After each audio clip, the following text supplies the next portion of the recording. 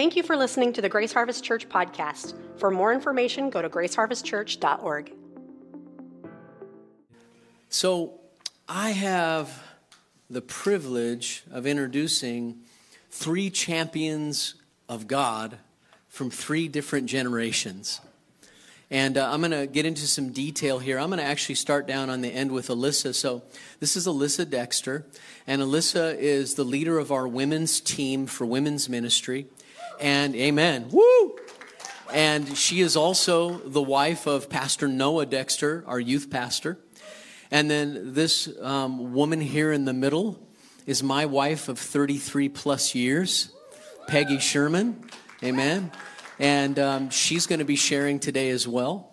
And then this is Sandy Miner. And I have to set her up a little bit more because she has a very special place here in our church and in our lives. Many years ago when our church began, there was a gentleman that was involved with us that helped us walk through some really difficult, dark seasons. And his name was David Miner.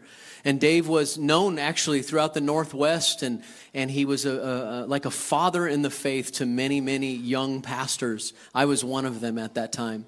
And Dave had moved to Moses Lake and become the senior minister here. And he was the senior minister for 3 years, from 1990 to 1993.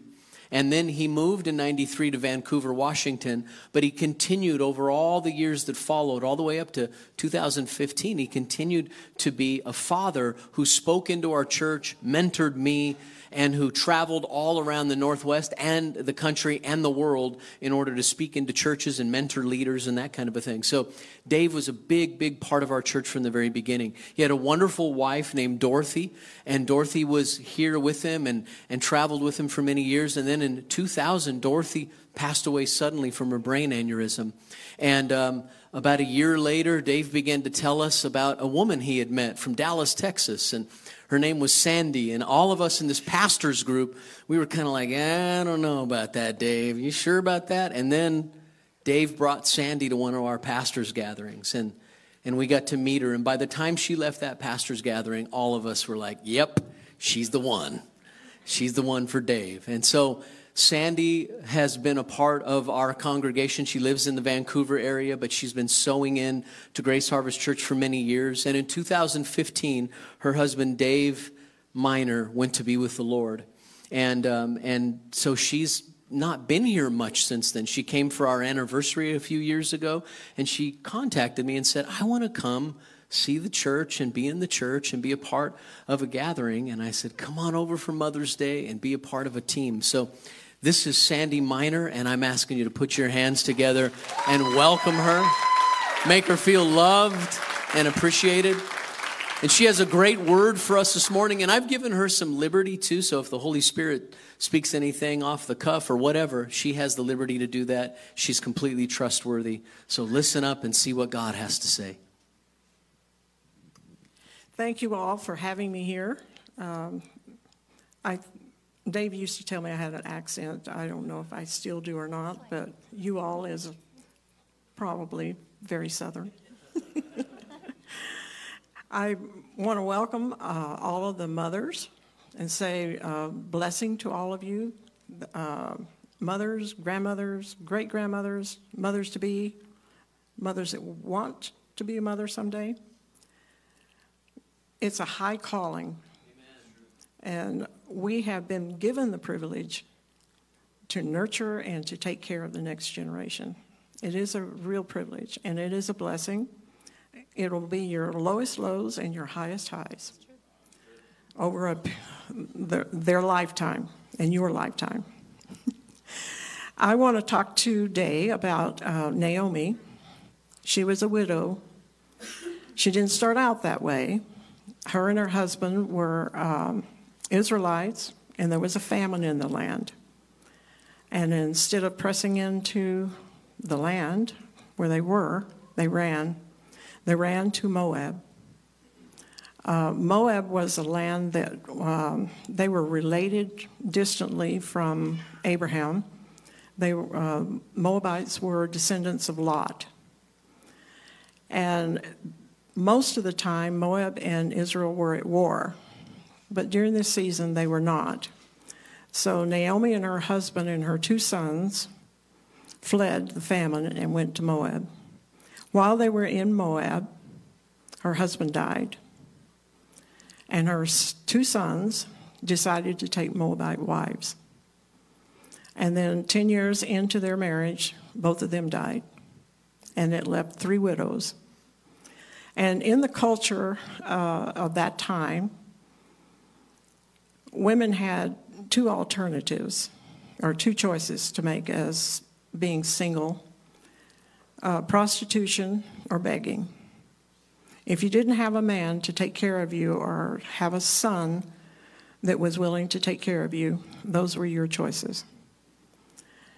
So Naomi decided to go back to Bethlehem because she had heard that there was bread in the land, that the famine was over.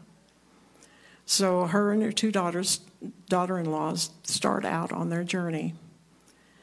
One of the daughters goes back to her family, and hopefully, as a widow, she would be able to find another husband. Ruth decided to go with Naomi, and she helped her make the journey. It's 7 or 10 days walking from Moab to Bethlehem. There are no hotels, no restaurants, no rest areas. And 2 women traveling by themselves, it's very dangerous because many of the roads that they traveled on, there's actually just one road between Moab and Bethlehem at that time. It was notorious for bank robbers and mean people that just wanted to take advantage of you, steal from you, beat you up, leave you. And so they went on this journey, struggling, carrying everything they owned. They had to carry their food for 10 days. They had to carry the utensils to make the food. They had to carry their bedding and warm clothes for night.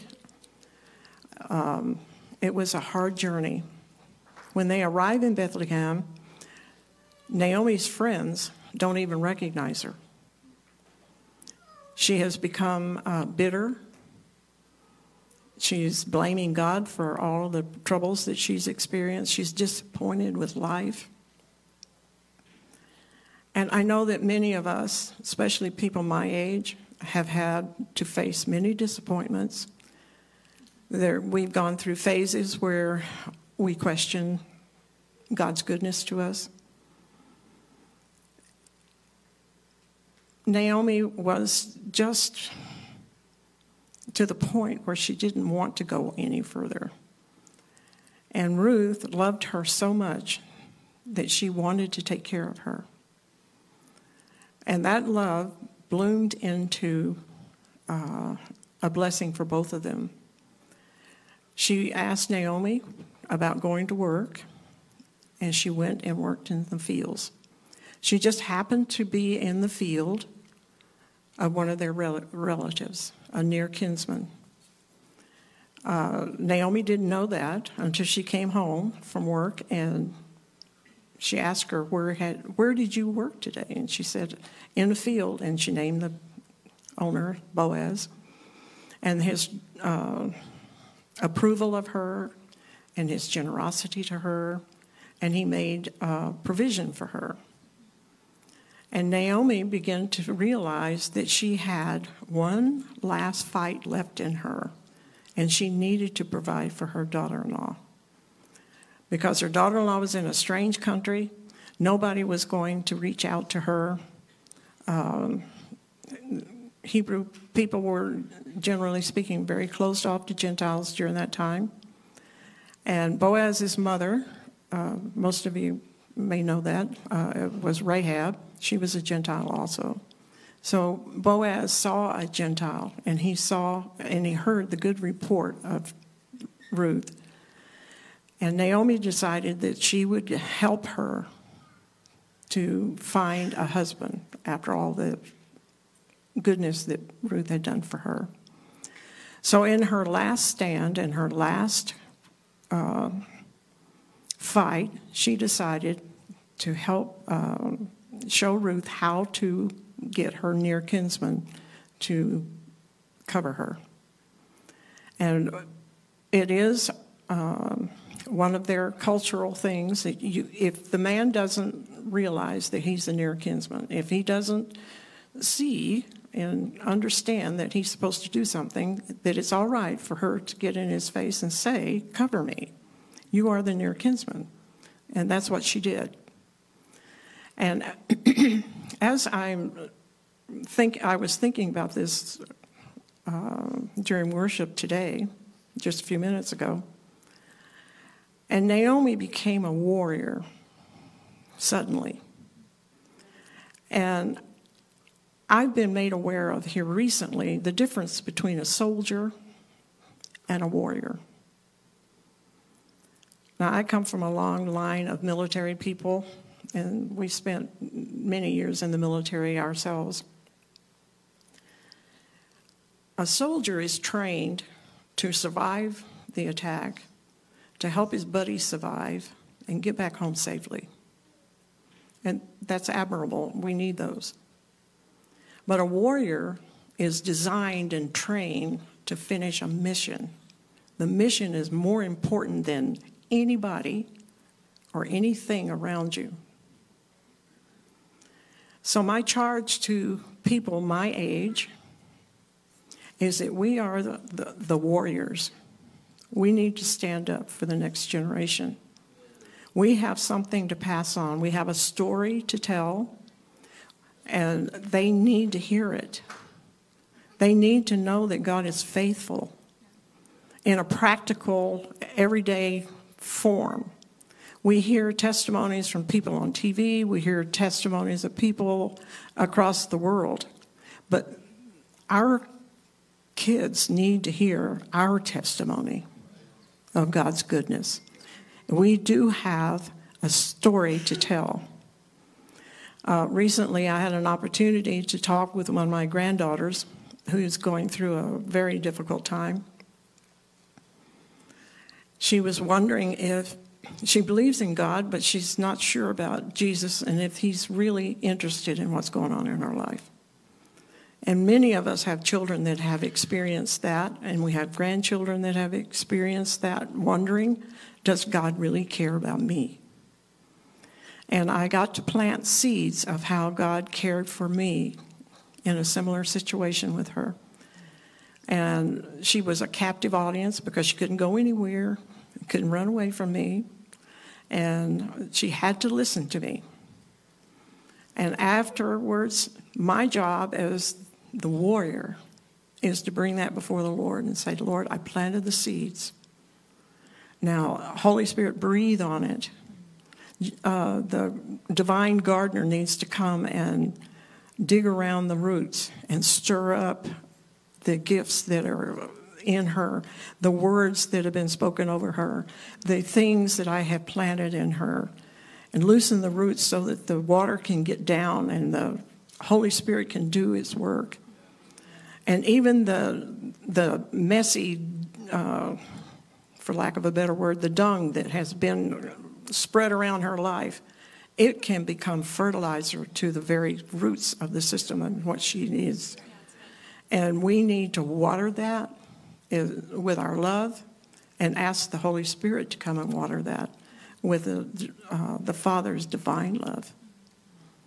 And that's my charge to our age group, to stand up and be counted, do our job as the warriors in our lineage, and pass on to the next generation the things that they need to face what they're facing right now. In the name of Jesus.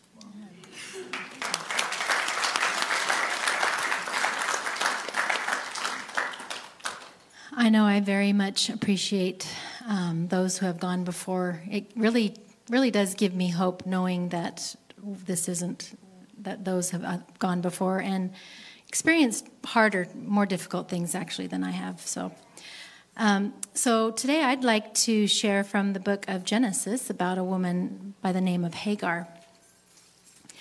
As has often been said, the Bible is filled with stories of imperfect, flawed people with lots of family dysfunction, lots of drama. The story of Abraham, Sarah, and Hagar is no exception. And as you'll see, these great people of faith actually had lots of character flaws. But God used them in spite of themselves for his purposes.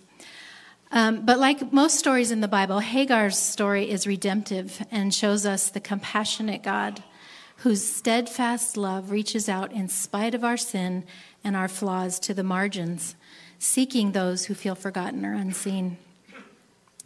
So beginning in Genesis chapter 16, this takes place before God changes Abraham and Sarah's names. They were Abram and Sarai. So starting in verse 1 of chapter 16, it says, "Now Sarai, Abram's wife, had not been able to bear children for him, but she had an Egyptian servant named Hagar. So Sarai said to Abram, 'The Lord has prevented me from having children. Go and sleep with my servant. Perhaps I can have children through her.' And Abram agreed with Sarai's proposal. So Sarai, Abram's wife, took Hagar, the Egyptian servant, and gave her to Abraham as a wife. This happened 10 years after Abram had settled in the land of Canaan." So not only was Hagar Sarai's maidservant, but she also became Abraham's concubine, which was basically a woman, basically a sex slave who was kept for sexual purposes and to bear children. So it's a terrible, but common family arrangement in the ancient Near East. Definitely not God's original intent for marriage, but evidence of the depth of depravity that sin had brought into the world. Verse 4 goes on to say, so Abram had sexual relations with Hagar, and she became pregnant. But when Hagar knew she was pregnant, she began to treat her mistress Sarai with contempt. Then Sarai said to Abram, "This is all your fault. I put my servant into your arms, but now that she's pregnant, she treats me with contempt. The Lord will show you who's wrong, you or me." So this was not one of Sarah's better moments. So this is how not to be. So Abram replied, "Look, she is your servant, so deal with her as you see fit." Then Sarai treated Hagar so harshly that she finally ran away.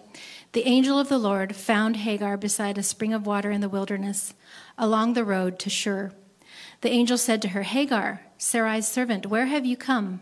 Where have you come from, and where are you going?" "I'm running away from my mistress Sarai," she replied. So Hagar became a refugee pretty much overnight, on the run from people who didn't want her and rejected her. It's interesting about what Doug shared about rejection. That was probably one of the epitome of rejection, just being told you're unloved, you're just a piece of trash, you're off. Really sad. So they don't really see Hagar as a whole person, since they never even call her by name. But when the angel of the Lord finds her, he calls her by name. This angel of the Lord is Yahweh, God revealing himself in human form, basically a pre-incarnate presence of Jesus before he actually came to the earth. Really beautiful. You see it several times through the Old Testament. Another thing we see is in verse 8, where the angel of the Lord asks Hagar, "Where have you come from, and where are you going?" She tells where she has come from, but she does not say where she's going. Could it be that Hagar doesn't see much of a future for herself? Maybe you, like Hagar, are worried about what your future looks like. Even if you don't know what lays ahead, you can be assured that God does and will provide every need you have. He has a good plan and a hopeful future for you and your children. Then it goes on to say in verse 9, the angel of the Lord said to her, "Return to your mistress, submit to her authority." Then he added, "I will give you more descendants than you can count." And the angel also said, "You are now pregnant and will give birth to a son. You are to name him Ishmael, which means God hears. For the Lord has heard your cry of distress." So powerful. So skip down to verse 13 and 14, and it says, "Thereafter, Hagar used another name to refer to the Lord who had spoken to her. She said, 'You are the God who sees me.' She also said, 'Have I truly seen the one who sees me?' So the well where she was named named Be'er Lahai Roi, which means the well of the living one who sees me. I'd like to address for a minute single moms. I know there's some of you out there.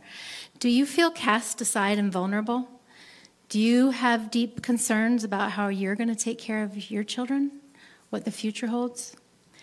Your Father in heaven is El Roi, the God who sees you. You can be sure that he is not distant and uncaring.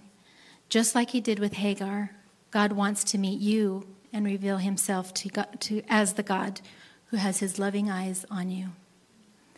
You can believe that to be true. This is the God that we serve. Unfortunately, the story and the drama and the conflict don't end there. After God changes their names to Abraham and Sarah, they received their promised son Isaac. And this is what it says in Genesis 21, verse 9. But Sarah saw Ishmael, the son of Abraham, and her Egyptian servant Hagar, making fun of her son Isaac. So she turned to Abraham and demanded, "Get rid of that slave woman and her son. He is not going to share the inheritance with my son Isaac. I won't have it." Another bad moment for Sarah. This upset Abraham, but he eventually agreed with Sarah. God was going to prove that he would bless Ishmael because he also was Abraham's son. Verse 14 through 16. So Abraham got up early the next morning, prepared food and a container of water, and strapped them on Hagar's shoulders. Then he sent her away again with their son, and she wandered aimlessly in the wilderness of Beersheba. When the water was gone, she put the boy in the shade of a bush. Then she went and sat down by herself about 100 yards away. "I don't want to watch the boy die," she said as she burst into tears. What mother can't feel the pain and anguish of Hagar in that moment? God wants to be known for his compassion. He wants the world to know that he sees and loves people who are helpless, oppressed, and vulnerable, and that it is his nature to come to their rescue. You can count on that. Verse 17 says, "But God heard the boy crying, and the angel of God called to Hagar from heaven. 'Hagar, what's wrong? Do not be afraid. God has heard the boy crying as he lies there. Go to him and comfort him, for I will make a great nation from his descendants.'" And God did keep his promise to her. Later, the Bible tells us that the Lord was with Ishmael as he grew up in the wilderness, and he actually did become a father of many nations. And then in the story, God began to expand Hagar's perspective on what looked like an impossible situation. Verse 19 says, "Then God opened Hagar's eyes, and she saw a well full of water. She quickly filled her water container and gave the boy a drink." This water well had existed all along for many, many years. God didn't just make the well appear out of nowhere. Hagar just didn't see it. God had opened her eyes to see his provision that was right in front of her. To me, the story of Hagar and Ishmael is one of the most touching moments in the Old Testament, where God's deeply compassionate nature is revealed. Although Hagar was cast away and rejected by people, she met God in a more personal and more intimate way than even Abram and Sarah had up to that point. He was the God who saw her. God wants to open our eyes to the well we often cannot see and let us taste a fresh drink of Jesus, our living water. You know, there are wells, there are God's provision probably all around us that we really can't see. And I believe God wants us to see that he is there. And there are wells of provision. There is living water. Namely, Jesus is our living water, but also practical things. I really believe the Lord wants to do that and show us as his people. So whether you are a single mother or not, or even if you're a man, this is just a general principle of who God is. He is El Roi, the God who sees. He does see, and he does care deeply about what happens to you and your children. He wants to open your eyes and reveal to you that his heart of compassion and all that you need is actually right in front of you. Amen, Lord, so be it. Yes, amen. Wow, that was so beautiful.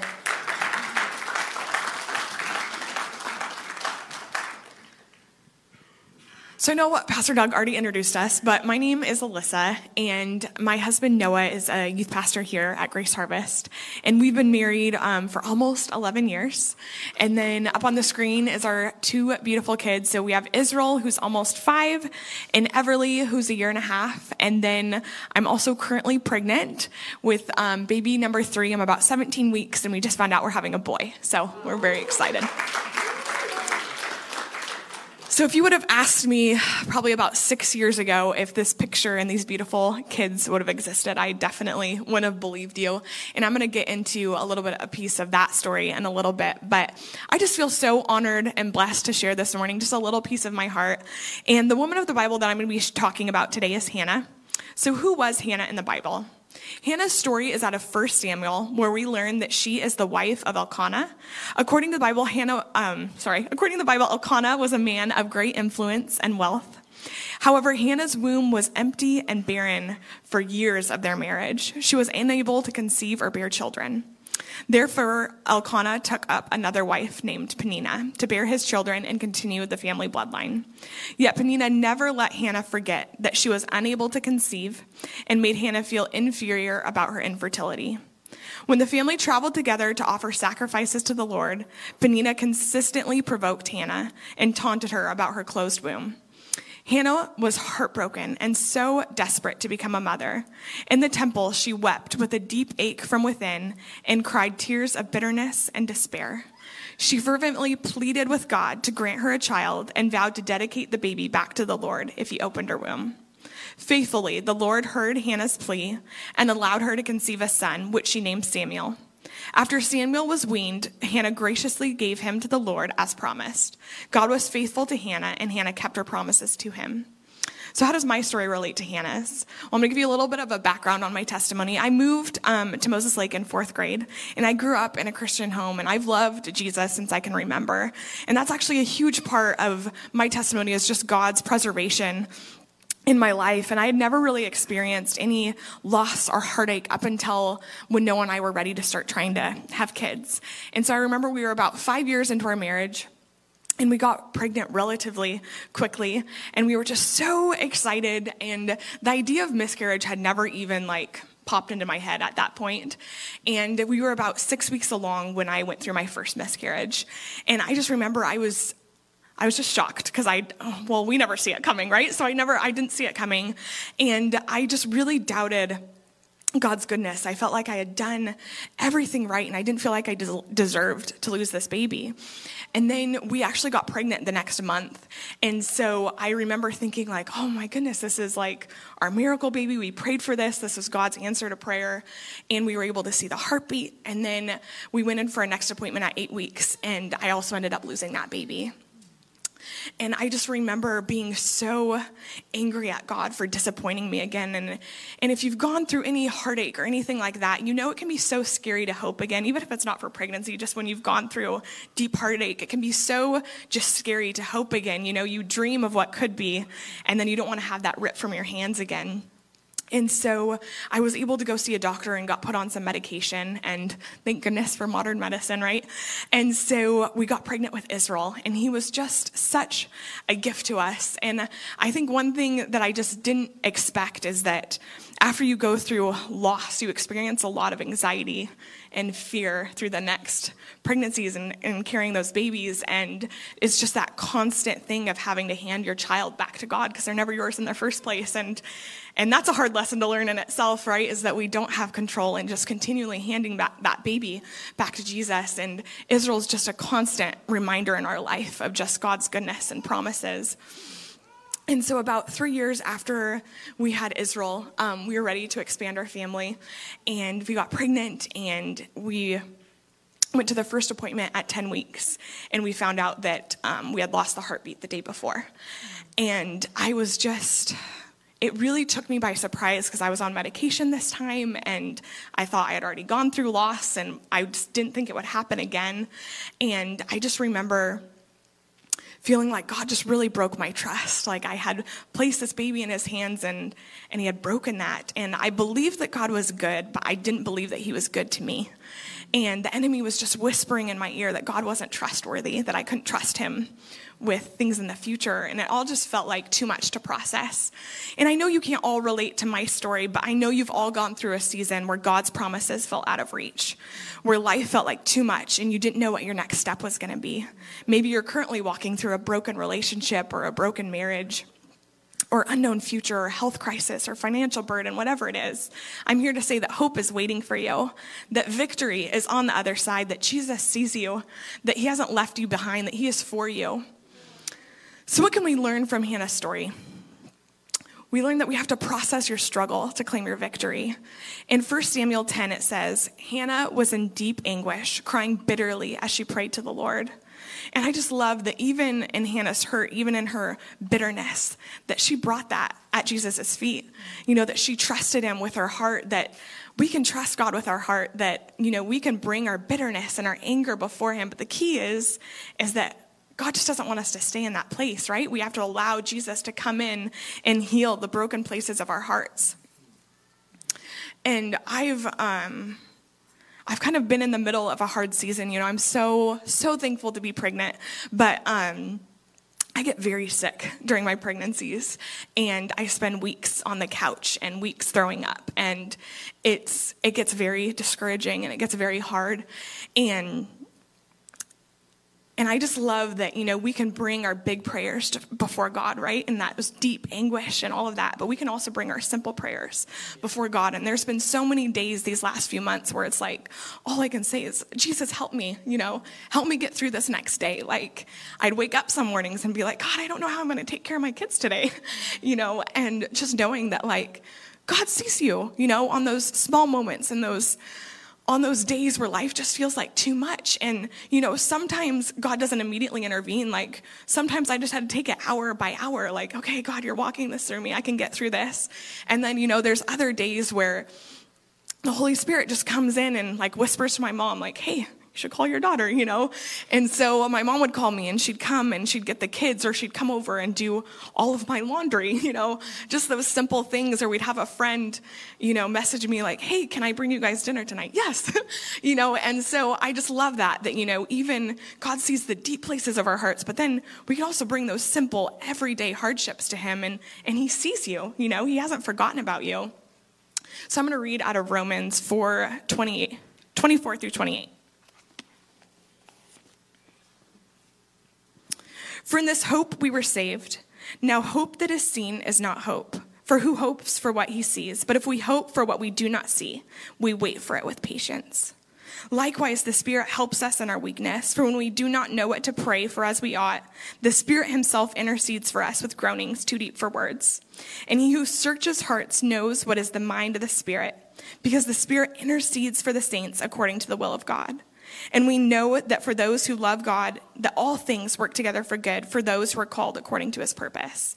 And I just so love that God, you know, gave us the gift of the Holy Spirit, that in those moments, you know, when you're going through things and it's like, oh God, I don't even know what to pray for, I can't even get the words out, that he gives us the Holy Spirit, you know, and we can connect with Jesus in that way.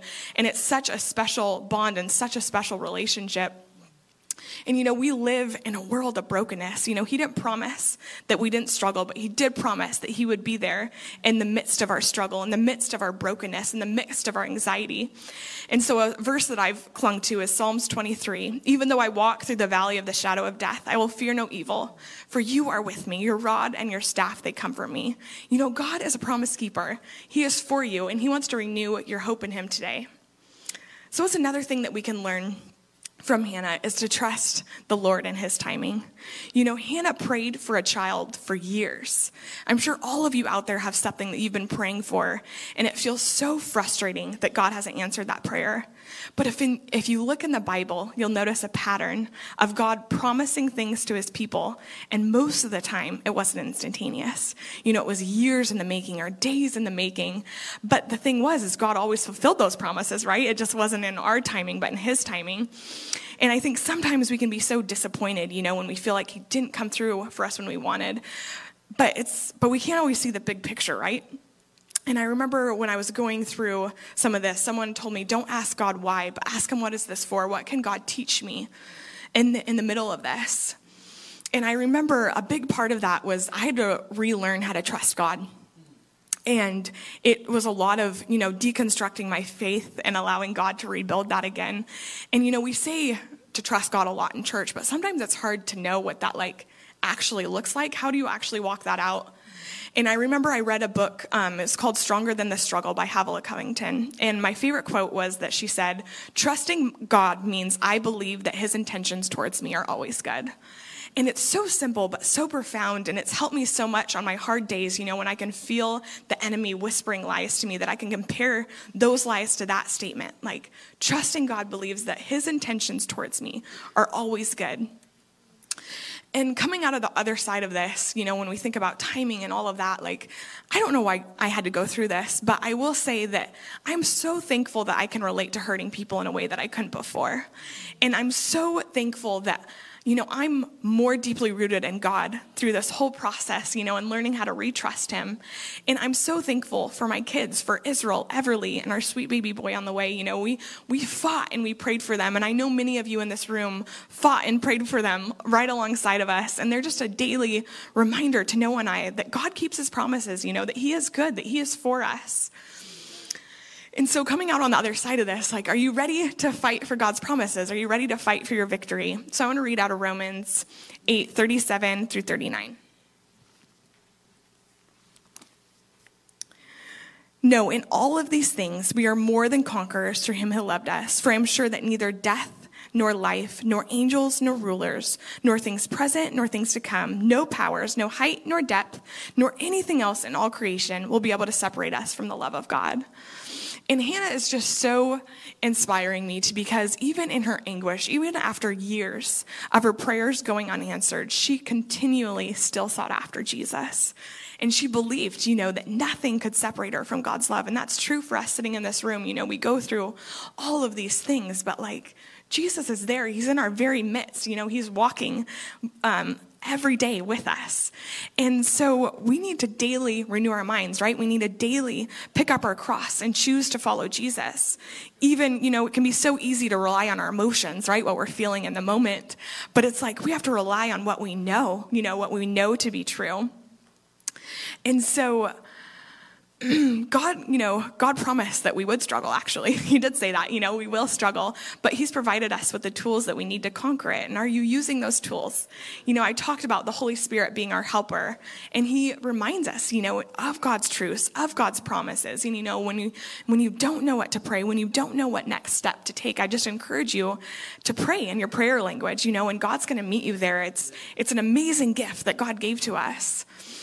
And then another thing that I learned in this process is I was listening to a podcast by Max Lucado. And he talks about this process of taking a Bible verse that speaks to you in this season, and you ponder it, proclaim it, and pray it. So what does that mean? So I'm sure you can all relate to this. When you go through something that feels really hard or overwhelming, you can read the Bible or even listen to worship music, and it doesn't always ring to be true. I'm reading these things, and it just doesn't always, it doesn't feel true to me in this season. And he talks about how there's power in speaking God's truths out loud when you're actually physically saying the words out loud. And he talks about there's real scientific evidence even that as you speak those words out loud, that it does a shift in your mindset and your brain. And so I remember I picked the verse Psalms 46, 1 through 11. And I would just speak those over my life. And it was incredible, just after months of doing that it did cause a shift in my mind. And I was able to be no, God isn't good for others. He's also good to me, And so what you do is you take a verse and you ponder it. So you just take this Bible verse and you just think about it and how it applies to your life. And then you physically say the Bible verse out loud, and then you pray it over your life. And so I just encourage you, if you're in a season, where you don't feel like God's truths are quite for you, that you would find a Bible verse and that you would speak those words over your life. And so I just want to leave you that, God is closer than you think, that he is for you, that God's intentions towards you are always good, that he's worthy of your trust today. The world fails us every day, but his promises will always be true.